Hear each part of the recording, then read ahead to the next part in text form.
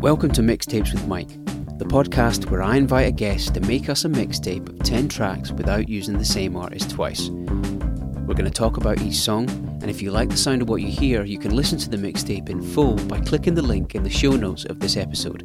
It's that simple. So if you're the kind of person who'd like a new mixtape each Monday, you should probably subscribe to this podcast. But that's enough of the hard sell. Let's talk about music. This week's guest is a stand-up comedian who's featured in TV shows, done numerous runs at the Edinburgh Fringe, and recently featured on BBC's Live at the Apollo. But he's also the stand-up comedian who was headlining the first time I ever did a spot at a pro club.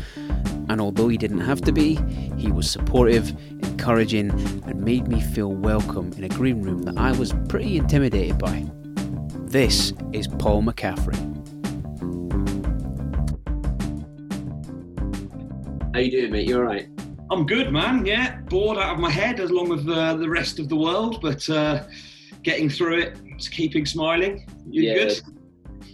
Just for context, if you're listening out of time, we are still in the throes of the COVID-19 lockdown, so we've all been grounded and sent to our rooms, and comedians like me and Paul have to find other ways to show. I don't think we need to explain the COVID lockdown. I think everyone is. I don't think anyone's going to be hearing this before the lockdown.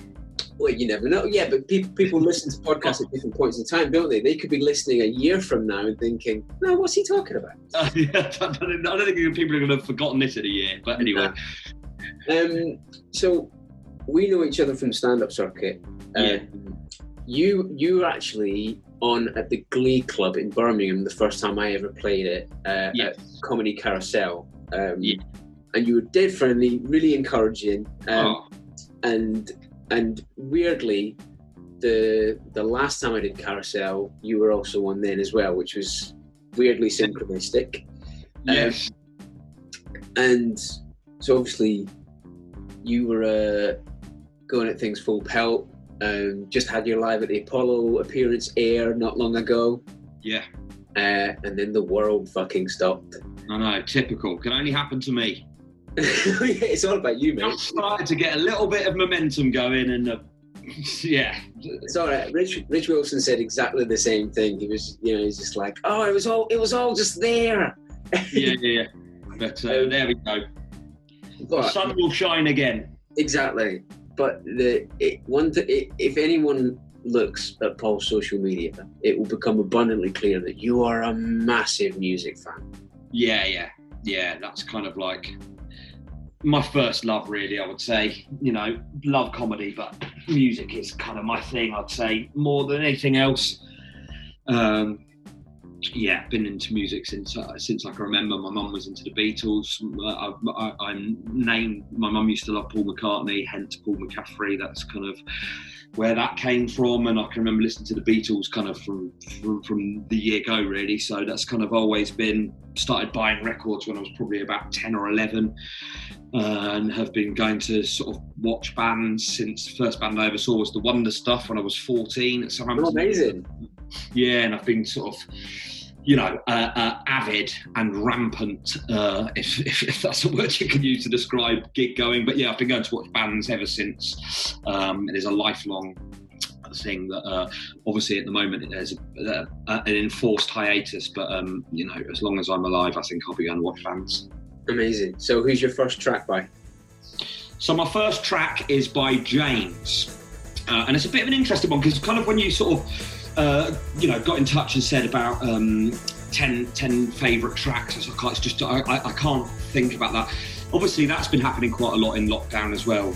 Anyone who's listening in the future will have to remember that. But when people were sort of saying, list your 5 favourite Oasis tracks, your 5 favourite albums, stuff like that, and it's always such a big ask. So kind of what I've gone for is a slightly more potted history, musical history of my life in music, as it were. And James is an odd one for me because they're now... You could make a strong argument for them being my favourite band. If not my favourite, certainly one of them. I've seen them loads recently, but they completely passed me by at the time. Like everyone else, I sort of knew Sit Down. Saw them at festivals. I was kind of more into dance music at that time, I guess. But I was just like, oh, they're James. And then I don't know when it was, maybe sort of 15, 20 years ago, I got their best of. I don't know when that came out, but whenever it came out, and I'll tell you what, it is one of the best ofs. I don't know if you're a fan, but they're a band that you're aware of because they're kind of for the last 30 years or so. They've kind of been omnipresent on the sort of indie kind of scene. Yeah. And when you look at it, and it sounds like you have the same sort of realization that I did. When you look at it and you listen to like a best of album, it's like, oh, they've got so many amazing tunes that you recognise maybe without even realising it was them. 100%, and it's so great to sort of like then discover a band and then start listening back and, oh my God, these albums are brilliant, and like live, they're just so good. So they've become a real favourite of mine, and they're still releasing brilliant albums. Their last 3 albums have all been great. Particularly, they did one called Le Petit Mort, which is a kind of concept album about death, which was sort of written around the time of Tim Booth, the singer's the passing of his mother. Right. Le Petit Mort, I believe, is The Little Death, which I think is an orgasm reference. I could be wrong, but I don't know. But it's kind of like, it's got a sort of a slightly Mexican, you know, they have the Day of the Dead in Mexico, where they kind of it's kind of more celebrated, I think, death culturally in Mexico than it is over here.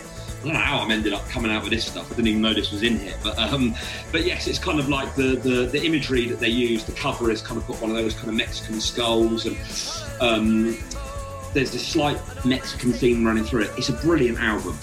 This, however, is not from that. This song is, I mean, it's just absolutely incredible. Lyrically, musically, it is a fantastic song.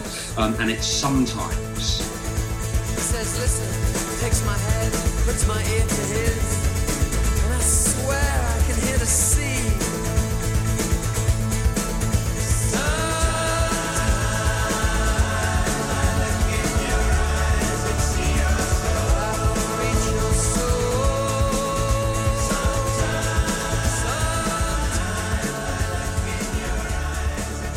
So, moving on from James, who's your next track by? Okay, so my next track is by Oasis. Would have been impossible to leave them out. Such a huge part of my kind of young adulthood, I would say. Kind of 20 to 21, you know. They were the band I was waiting for, really. My dad was a mod and kind of had seen The Who a lot, and you know, I'd sort of had some bands that I was really into as a younger kid, and then Acid House happened, so I kind of was going to raves and stuff like that. I'd always been slightly kind of gutted that I'd not been part of something like punk or you know, mods, a kind of more well-defined youth culture. Actually, looking back, you know, Acid House was that for me. I was probably a little bit young for it, really. I kind of was more like 14, I suppose, when it really started kicking off. But I kind of went to raves in 1990 when I was 16 and onwards. But there was no band for me, really, that had kind of come along, and obviously they just changed the way everyone dressed. They kind of, I mean, unless you were of a certain age, it's impossible to kind of overstate how big an impact Oasis had. Like, friends of mine that were into hip hop, that were into sort of house music, that were into indie, everyone pretty much, you know, there was the odd exception in my friendship group, but kind of Oasis was the band that came along, and it was a bit of a year zero moment. Everyone started wearing different clothes, everyone's sort of hair was different. It was they were massive, and particularly the summer of 95, I can remember when I went to Glastonbury, which was it's probably the Glastonbury that stands out the most in my memory. It was like hot the whole way through. There was loads of my mates there. The lineup was incredible. It was one of those, I think it was one of those summers that just, it started, the weather started in April, the nice weather, and just continued through till September. And it just felt like when you were walking around Glastonbury between the stages at that time, this song and Whatever were just blasting out of every sound system. You know, they've got the food stalls and kind of clothes stalls and stuff. It was just kind of omnipresent. Wherever you went, you would hear one of these tunes. And I was lucky. I went to Main Road, I went to Nebworth. I saw them so many times, but those kind of seminal gigs, and they were just. I was utterly obsessed with them for a couple of years. I don't listen to them anywhere near as much as I used to now. I'll occasionally be in the mood for it. Just if I'm going to watch football or something, I might stack one of their albums on beforehand to get myself in the mood. But, at that time, I just devoured any kind of... Every time they're in the paper, I'd buy the paper to read it. Every time they're on the cover of NME, it was... Yeah. I've said this before, I was like Stan in Eminem. I was absolutely obsessed with it. And to me, this is their defining moment, really. This is because they, obviously Noel came out, he used to go to the Hacienda all the time, and this was kind of like the guitar tune for the acid house generation, as it's been said before. I'm not saying anything original there, but it's an absolute classic, and it is. It's kind of a statement of intent, really. Yeah, it's huge. It's an absolute masterpiece, soul of its time, and like any great song, it still sounds exactly the same as it did the first time I heard it. And I'll probably say that about a few other tracks through this podcast, but this one in particular, it's like a portal to that time. You listen to it and you are transported back to the first moment you hear it. And if you can write a song that can do that, you've done something incredible, in my opinion. So this is Live Forever.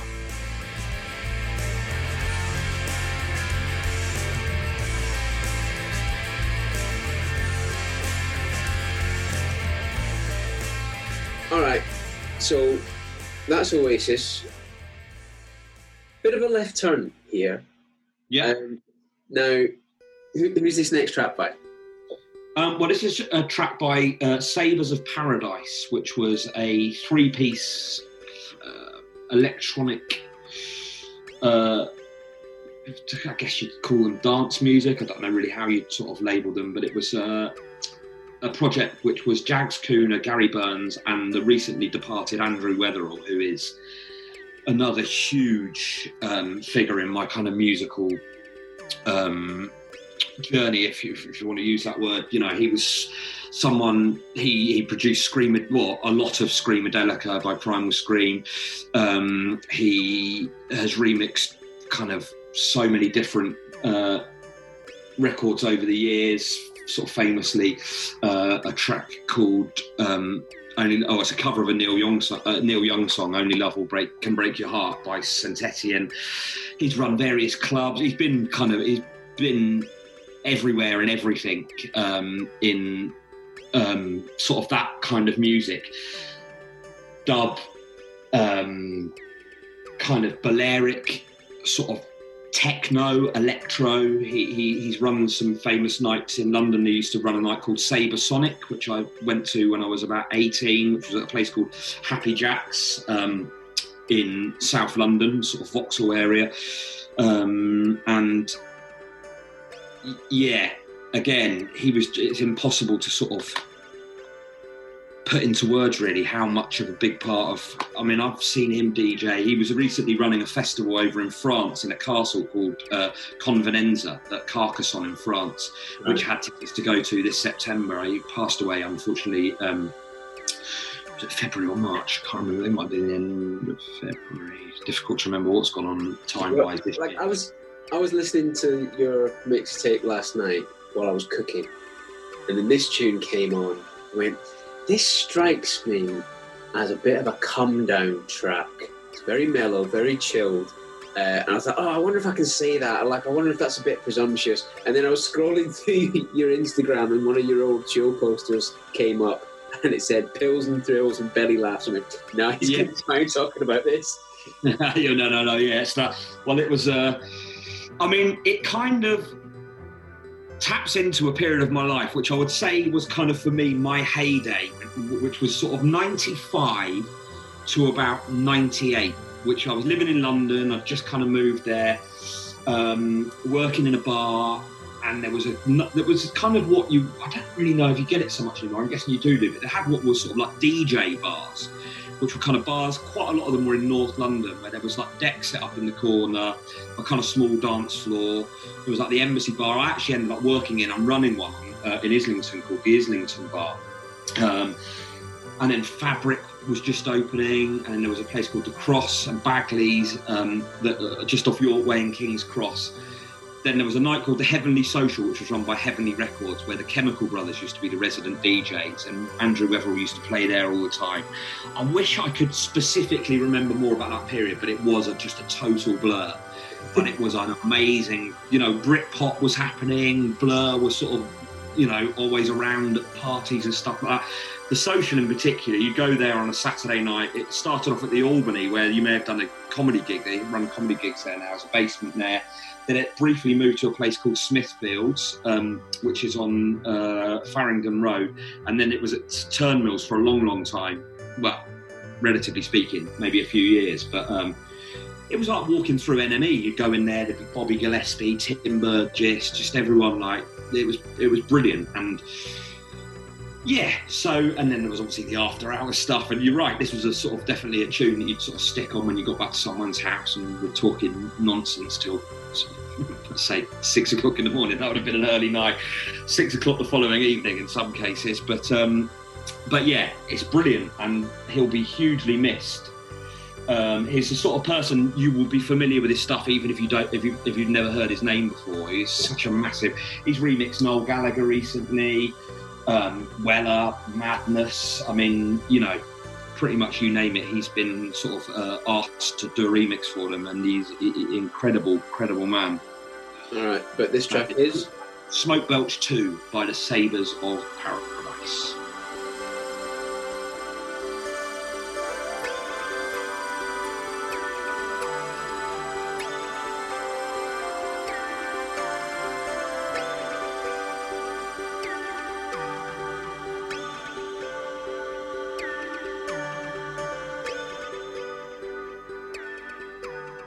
Alright, so your next track, who's this by? It's by a band called Hawkwind. Now, Hawkwind are sort of like they started in like the late 60s, kind of hippie, proto-punk band. A lot of punk bands cite them as a big influence. I know Johnny Rotten was a massive Hawkwind fan. Actually saw the Sex Pistols when they reformed in Crystal Palace, and he covered one of their tracks, Silver Machine, which is the track that most people would probably know of Hawkwind. Yeah. It's a bit of a sort of, they play it on classic rock stations or whatever, but I kind of got to know them, and they were very big on what was called the free festival circuit.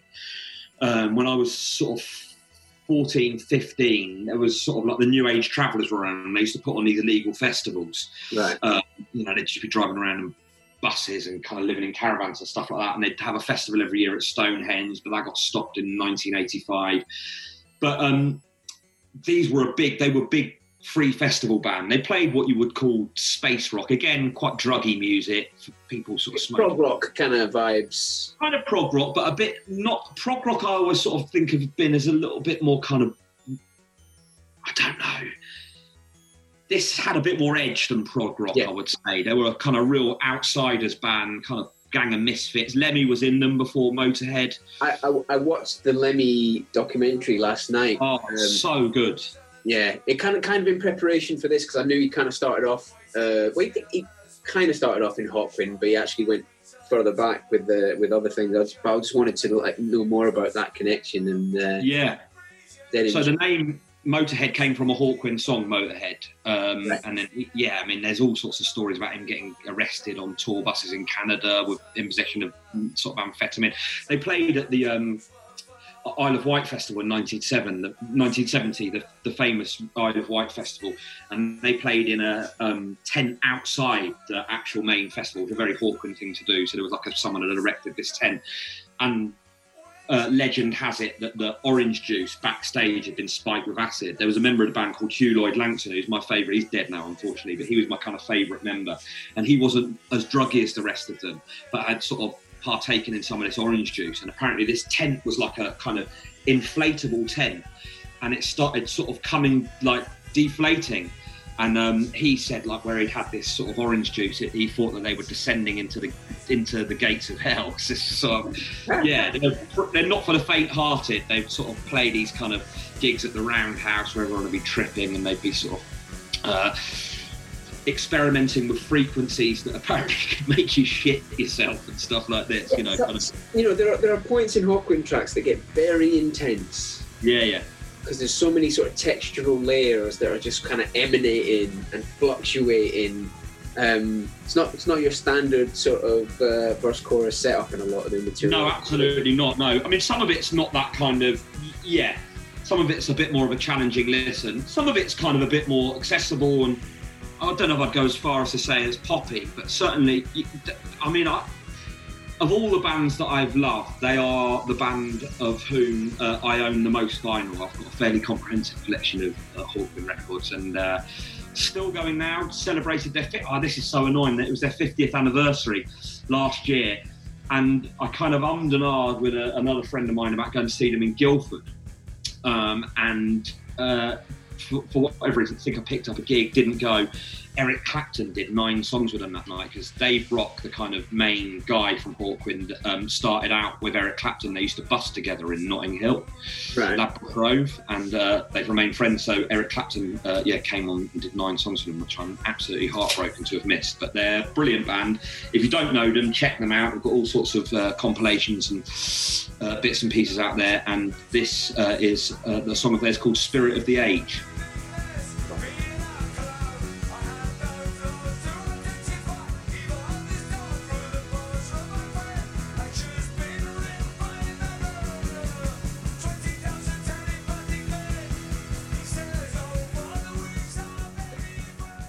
All right, so following on from Hawkwind, who's next? Yeah.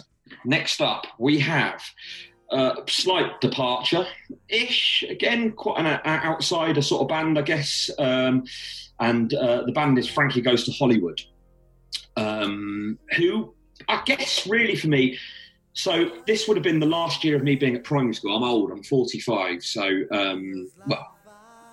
relatively speaking, I'm old. God, I've used relatively speaking a lot during this. But they were the first band who I started to collect, actually.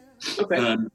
They had a single that kind of, there was quite a bit of controversy around, called Relax, that I'm sure you'll know, which was banned from being played on Radio 1. They wouldn't show the video, and it was that kind of thing.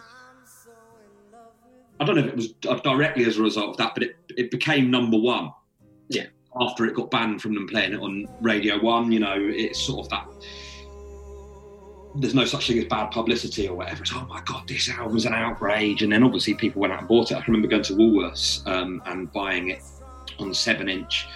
And they did loads of, then they had 2 Tribes, I believe, was the next single. So they released 4 singles off the album, which is a classic album, Welcome to the Pleasure Dome by Frankie Goes to Hollywood. And they released Relax, then 2 Tribes, which had the video of Gorbachev and Ronald Reagan wrestling. I don't know if you've ever seen that video. It was a couple of lookalikes, and again, it was all sort of quite shocking. And then the kind of single with the name of the album, there's a word for that which eludes me now. I'm brain dead. Eponymous. Yes, there we go. I'm Welcome to the Pleasure Dome, which is a fantastic track. Sort of loads of kind of weird kind of jungle noises, and this song. It's weird. It's kind of a bit like, you know, when they sort of have those arguments every year, it's like, oh, is Die Hard a Christmas film? You know, that thing. I always kind of associate this song with Christmas. I mean, I will listen to it at other times of the year, but that's kind of usually when it occurs to me to put it on. But John Lewis, was it Lily Allen covered it as the, for the John Lewis advert? I'm pretty sure it was. Someone covered it. They did a sort of a different version of it for the John Lewis advert. But this version of it, again, it's just one of those tracks where you hear it, it's absolutely beautiful. I mean, it kind of, it sounds like what Being in Love sounds like. You know, it really is a powerful song. It's kind of almost got like a hymn-like quality to it. It's incredible. It's haunting. It's it's evocative. It really does stir up some sort of emotions in you every time you hear it. Whereas the other singles were very deliberately provocative. This was more of a softer, more straightforward. Yeah, but empathetic kind of. It's just a love song. Yeah, exactly. Yeah. Yeah, but it's a kind of straightforward. But you're absolutely right. It has a haunting quality.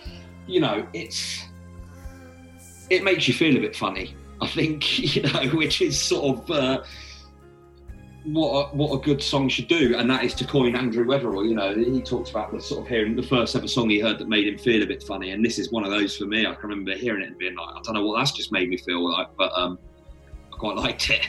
And it's the power of love.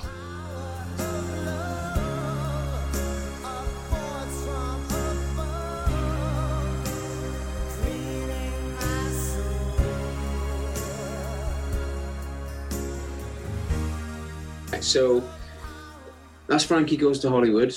Who are we listening to next? So next up we have The Clash. I can't profess to have been like, they're not a massive part of my life by any stretch of the imagination. Again, I probably got into them around that sort of time of about 95, 96, where I was going to the Heavenly Social, and it just, you know, this track and others seemed to get played loads at that time.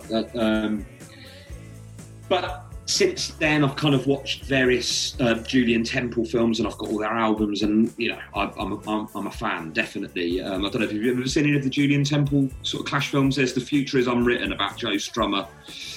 I've not seen that, but what's the film that they did that was mainly about the roadie? Kind of a tragic. So like it was all centered around the Clash tour, and it was kind of very, very realistic. Was it Rude Boy or something like that? But it was mainly about this sort of loser. Rude Boy, that is a film about Trojan Records that came out. I know exactly the film you mean, and it's annoying me that I can't think of it now. Anyway, but there's that, and there's also one called 2/7's Clash, which was about a film they did. I think I can't remember where it is, but on New Year's Eve, sort of going into 1977 or coming out of 1977. There's big sort of significance in Rastafarianism, but I think there's some sort of prophecy about the world ending in 1977 or something. I don't know. But anyway, you know, very cool, and sort of when you kind of read up on them. I've seen Mick Jones actually a couple of times. I queued behind him for a piss at Wembley. What a claim to fame. I know, and I also saw him walking down Portobello Road once. He's kind of one of those people where he's a bit older, and he dresses kind of like a, you know, it's very well turned out, kind of tonic suit, white shirt, pair of brogues, quite a sort of meek and unassuming sort of guy. And I was just like, oh, is that one of my dad's friends? And then I was like, where do I know that face from? It's Mick Jones. I think he's kind of in a group of people where I'm just like, I'd rather have just, I don't know what I'd have to say to Mick Jones particularly. So, all right, mate, do you want a selfie or anything like that? I'm totally not opposed, as you probably might have seen on my Instagram. I don't mind sort of having a picture with someone, but there are people that I think sometimes you just... They're almost otherworldly. You don't want to burst that bubble and yeah. And you get the feeling that I don't know whether it'd be something he'd be delighted about being asked. I find as like a newer stand-up, there's so many people that you just end up being on a bill with, and you'd be like, oh, I would love to get a photo with him, but it's not cool to ask, so I can. Yeah. It's just one of those. All right, so yes, I saw him, and this tune to me, and again, this kind of fits into another. It's a sort of subgenre, which is kind of like uplifting breakup songs. I've recently discovered, actually listened to another podcast, that this song was written about Viv Albertine, who was in the Slits, who's written a couple of fantastic autobiographies. and she kind of dated Mick Jones, which I did know, but I didn't realise this song was written about her. And the Train in Vain reference is basically he used to get the train out to Cockfosters where she lived, and kind of she wasn't interested, hence Train in Vain. Right. You know, it's a brilliant, you know, they used to drop this at the social, and it would be this would always be one where people would be sort of like, it's a really upbeat tune. I mean, like, so before you know anything about the Clash in detail, you know you hear that the Clash were this punk band. You know, they get sort of bannered underneath that label, and then you listen to the material and go, well, this isn't what my perception of punk is necessarily. No, well, there's a huge reggae influence with them. You know, obviously they covered quite a few sort of, they covered Police and Thieves by Junior Murvin, and kind of Guns of Brixton has that sort of dubby bass, which kind of if some listeners don't know, that's the bass line that they used in that Beats International Dub Be Good to Me. Yeah. You know, but yes, they definitely kind of not what you would call punk ethos, but musically there was a bit more going on there. They weren't kind of like a Stiff Little Fingers or you know, the Damned or whatever. They definitely a bit more of a sort of mixing pot. Right. So this is Train in Vain.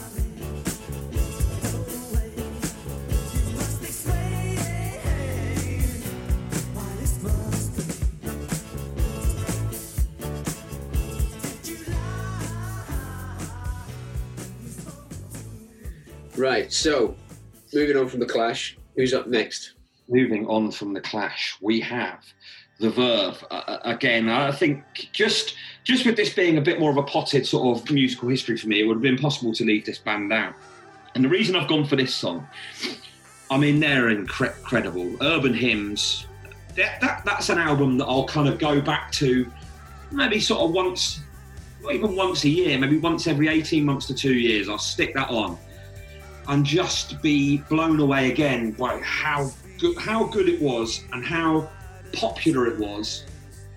You know, you're talking about albums that were number one for weeks, when getting to number one wasn't like whatever it is now, selling 10,000 records or whatever. This is like, you're selling, shifting big units. And it's just an absolute masterpiece. I love it still to this day. It's just it's a fantastic. I was very lucky. I went to see their gig, their homecoming gig in Wigan at Haight Hall, which was shown that night. They put it out on BBC One, I think. I mean, that's again testament. It was like a Saturday night, might have been a Sunday actually. Again, my memory's slightly hazy, but whenever it was, they put it out. I can remember the gig was amazing as well.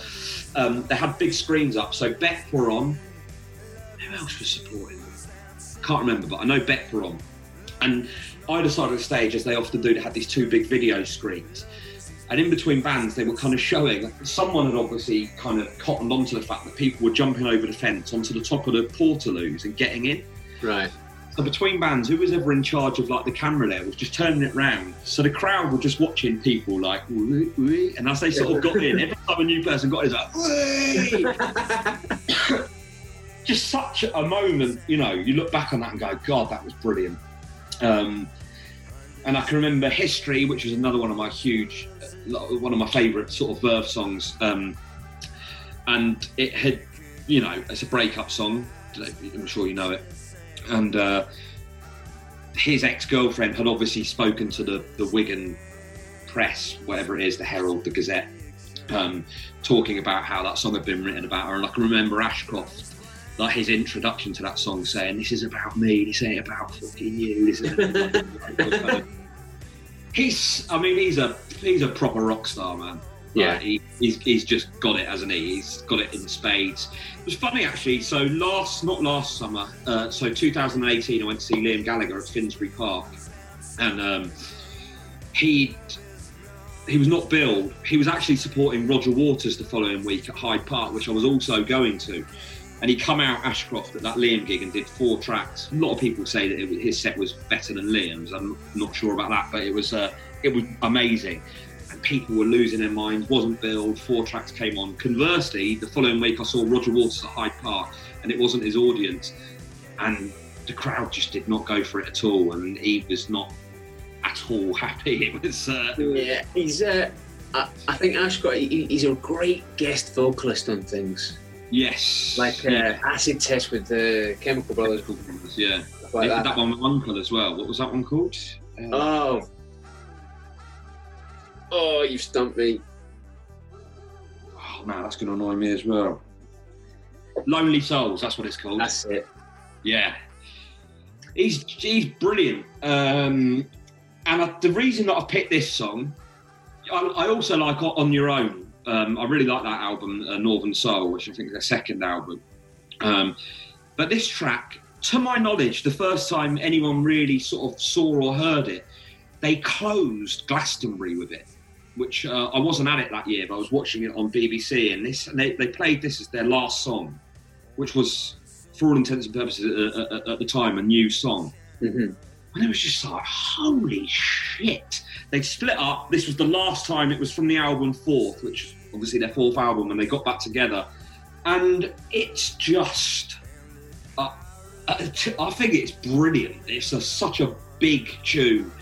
It's one of them when you sort of, it comes on your kind of headphones when you're walking down the street, puts a bit more sort of bounce in your stride. It's a real kind of like fist pumping. I like it more now than I did then, because this tune, because I didn't go all in on the Verve at the time, because when it was released I was into sort of like heavier rock music. Yeah. But songs like Bittersweet Symphony were like undeniable. Yeah. So you had to give them credit. And then when this track came out, I don't know, because I had my favourites, and this was a little bit of a departure from that kind of slightly.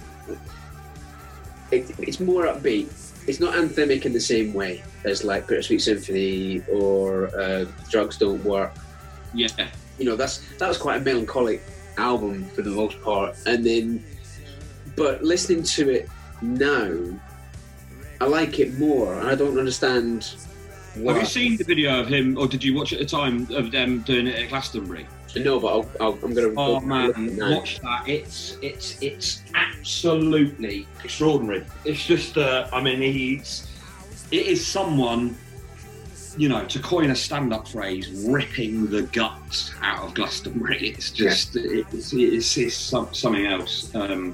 And yeah, the song is Love Is Noise by The Verve. Love is noise, love is pain, love is these blues that I'm singing again. Love is noise, love is pain, love is these blues that I'm singing again. Love is noise, love is pain, love is these blues that I'm feeling again. Love is noise, love is pain, love is these blues that I'm singing again.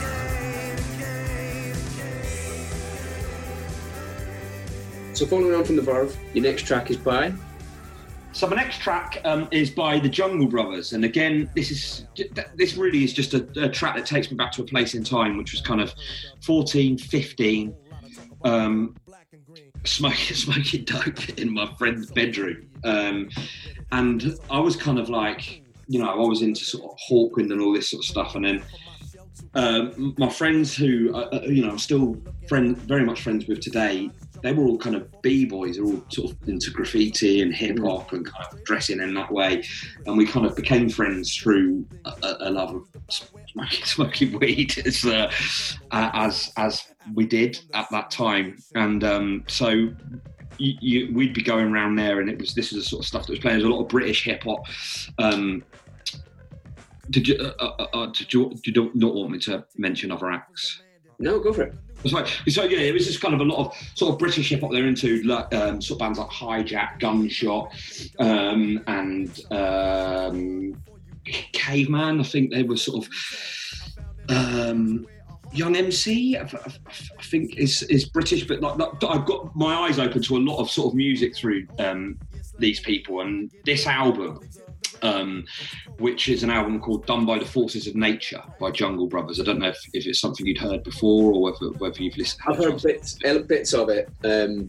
Like I am a hip hop fan, but my knowledge of hip hop is based on the snippets that I heard primarily through skateboarding. Right. So like from '97 onwards, I was a skateboarder. Okay. The videos that come out from the various teams, Yes. it was either West Coast punk rock or it was hip hop. There wasn't much in between the two. And a lot of the stuff that you would get would be very sort of funk loop driven and was a little bit more upbeat and optimistic compared to some of the rap that comes out of the East Coast. So I was aware of the Jungle Brothers, but like I was more like Tribe Called Quest and De La Soul. Yeah, which I think this would kind of fit into that, you know, what they call it, sort of daisy age kind of hip hop. This is not quite that, but it's definitely in that sort of area. And it's a brilliant album. It really is. It kind of reminds me of, I guess sort of 1989, I'd say, the summer, people wearing kind of like purple hooded tops. And it was just when, kind of people were coming together through that. It was raving had sort of started. And so my friends that were sort of B-boys, and then my other friends that were kind of more into sort of what I suppose you would deem sort of more hippie-ish stuff, like Hawkwind and Osric Tentacles. I don't know if you remember them. Yeah. They were all sort of coming together, and then it was sort of house music, I guess, ultimately that sort of became the thing that everyone sort of listened to. But before that, this album, I really again, it's a thing that is a snapshot of a moment for me. It really takes me back to the time when I was listening to it. It's absolutely brilliant, and again, it still sounds amazing when I listen to it now. And this track, I think it's the opening track on the album. Actually, it's called Beyond This World.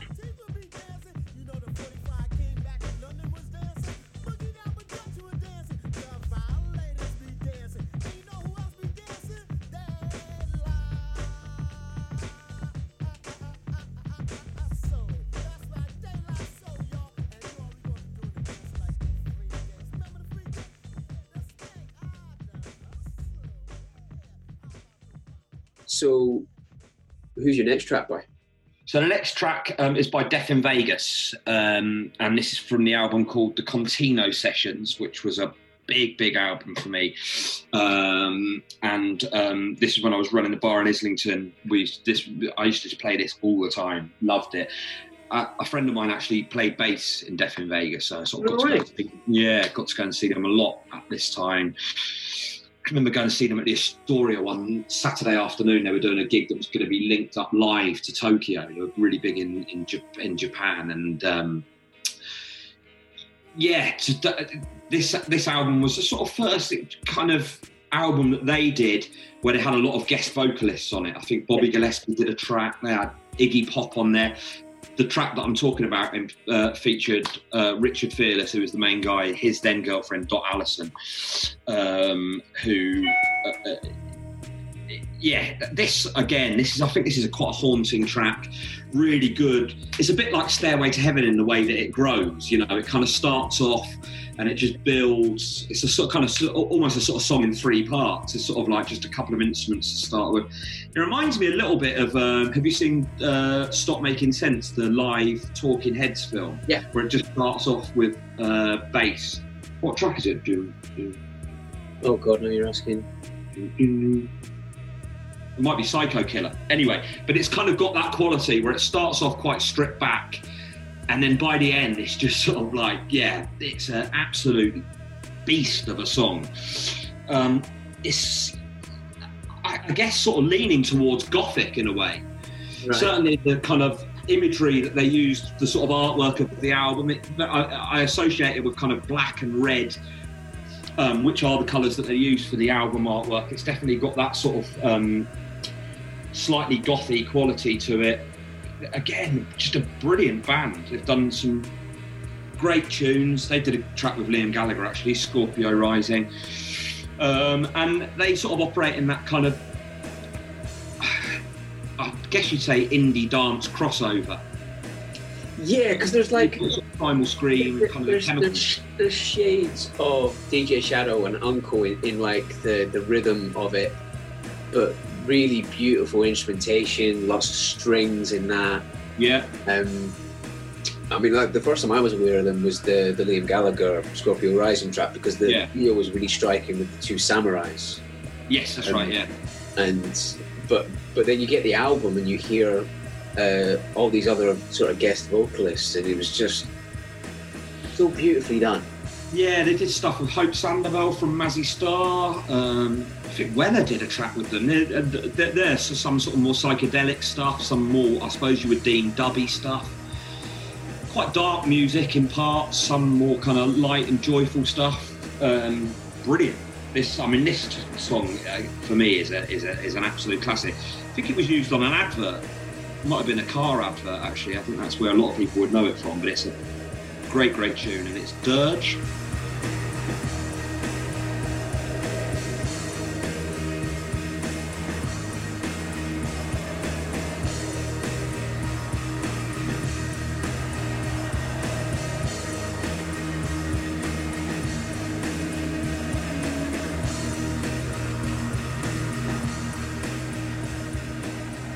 All right, so moving on from Death in Vegas, we come to your last track, mate.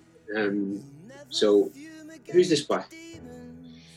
This is by The Libertines, and again, a big band for me. Saw them a lot, saw them very early, saw them when they did their first tour before the first album came out in a pub in Southampton. There was about 20 people there, and then kind of saw them in various pubs and stuff. I was very ready for this band when they came along, the Libertines, and I think their first two albums are just brilliant. Again, you know, they kind of sort of changed the way people dressed at the time. They're to me, they're one of those bands like Oasis where there are a lot of bands that started because of this band. Yeah, and because the cultural impact at that point is undeniable. They're the ones who kind of turned the tide and pointed the scene in a different direction.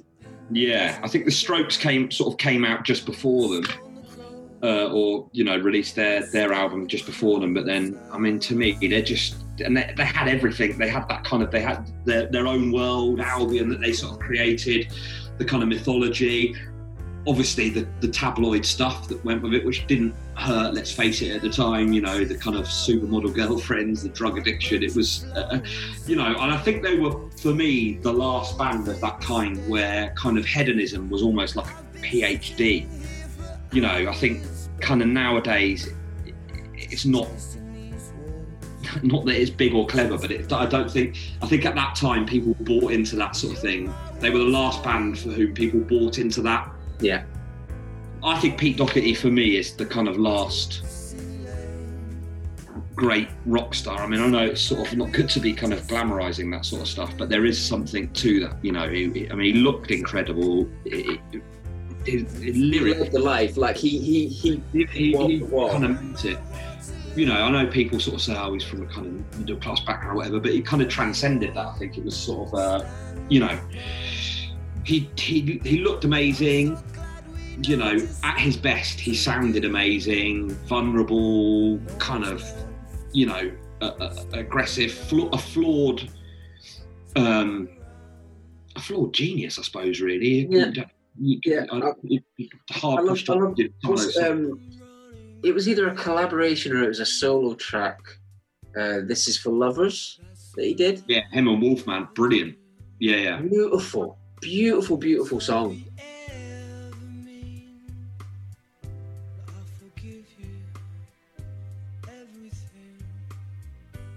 And obviously Libertines, you know, sort of broke up and got back together and broke up and got back together. And it's something I've said before. I think when the dynamic and the relationship in the band is tense and fractious, there's something about that tension that creates amazing music. Yeah, well, I think that Can't Stand Me Now, I don't know, again, and this is another, I think for me, a classic, when they performed it on Jonathan Ross. And I think it was their first TV appearance since Pete got out of prison, and it's so raw. It's a magnificent performance of this song, and I don't know whether Carl said it, but it's definitely got that We Can Work It Out, you know, the Beatles song, which is kind of basically an argument between John and Paul. And I think you're absolutely right. The chemistry between those two, I don't know if you've ever seen them live, but I mean, again, they're a band I've seen a lot. I mean, I saw them be truly awful. There was a couple of times, it was a sort of one year, I forget what year it was, but I sort of saw them at Brixton Academy maybe twice that year. It's sort of, this is crap. But no, I tell you what, when they're good, which they, I mean now, there was just a very brief period where they just, for me, I just didn't think they were that great. And then I think it was almost brotherly. Like when they were good, they were amazing. They love each other, yeah. There's no question about that. But they hate each other's guts at times. 100%, yeah. It's brilliant. You know, how often do you see that? Liam and Noel, you know, the Davies brothers in the Kinks, I guess, the sort of Lennon and McCartney. I mean, I can't think. To me, they were the last. They were in that kind of rock and roll tradition. You know, I don't know much about kind of hip hop really. There probably are. There is probably an equivalent there that I'm not aware of. Outcast, two people who were living in each other's pockets and like so connected for so much time, and then thrown under a microscope when they got absolutely massive. Yeah, just broke apart. Oh, that's a shame. Are they not together now? I saw them at Festival actually, Outcast. Well, I'm not an expert, but I think the last album that came out was actually a double disc, which was one guy's album and the other guy's album. They kind of put it out together, and that's where Andre 3000 went more melodic and poppy and you know, songs and big voice. I like some of their poppier stuff though. I think Oh yeah, exactly. It's loads of fun, but it was very much, this is what this guy's doing and this is what the other guy is doing. Terrible shame, and you hope that they get it, they sort it out at some point, but you never know. Sometimes these things can't be repaired. Like Tribe Called Quest is another good example. Fife and Q-Tip, just like they grew up together. They were virtually brothers, and there was a point when they almost came to blows. Did you ever see the documentary Beats, Rhymes and Life? No. You have got to watch it, mate. Oh yeah, it's amazing. I'll make a note of that. I love a good music documentary. Really good flying the wall stuff, and it goes through how close they were, the whole history, and it shows how fractious it is towards the end. I am making a note of that as we speak. But yeah, I mean, I could have chosen pretty much any track from their first two albums because they were, you know, they were big albums for me at the time. I was kind of. And I was living. It was again for me. The weird one was because obviously, Oasis came out of Manchester, and there was a definite musical sort of heritage that I bought into. There was a definite sort of, I got them in a way. Clothes, you know, the music that came before them. Noel particularly was kind of into and has gone on to work with people like David Holmes. As I say, Weatherall's remixed him. So I feel like there was a sensibility that I got. I was like, this band, you know, like but with the Libertines, they were working in a bar that was just around the corner from the bar that I was working in. You know, Cole Barrett is from just up the road from me. I was like, these actually are people that I feel like I could, rightly or wrongly, they might have thought I was a dick, but you know, I kind of feel like if we'd have worked together, we would have probably been friends. And actually, I mean, I won't go into this, it's quite a long story, but they actually came to a gig at the end of last year, and I did end up sort of hanging out with them. And they asked me, Pete asked me to go on and do a bit before them in Birmingham last year. I went on. I remember seeing something about that. Yeah, just before I went on just before them at the Birmingham Academy at their request, and it was quite clear. So I went on and I was like, "Who's up for the Libertines?" and everyone cheered, and I was like, "Oh, the boys have asked me to come out and do some stand-up." Boo! So, which I think is a better story, but so it was quite a mad weekend.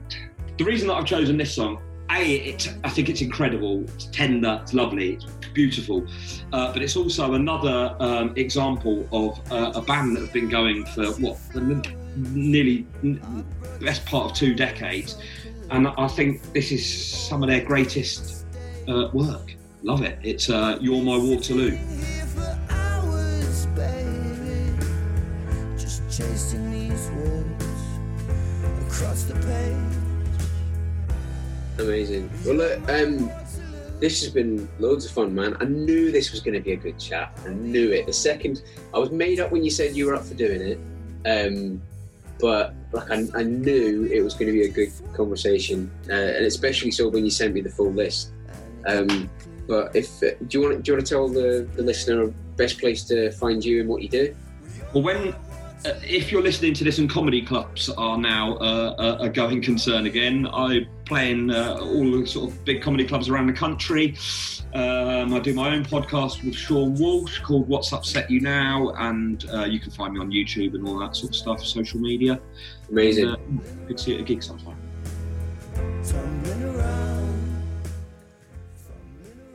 So, that concludes this week's episode. We've deliberately kept the music played below the conversation because we believe that all musicians should be paid something for what they do. So if you'd like to listen to the mixtape in full, you can find it on Apple Music or Spotify by clicking the links in the show notes of this episode. Or you can find and follow the Facebook page Mixtapes with Mike, and I'll share those links on the post that announces this episode. If you've enjoyed the podcast, it would mean the world to me if you would share it on your social media with anyone you think would enjoy it. It would mean even more if you would leave us a positive review on iTunes, as that will help us reach a larger audience. But in the meantime, I'll see you next week for another episode of Mixtapes with Mike.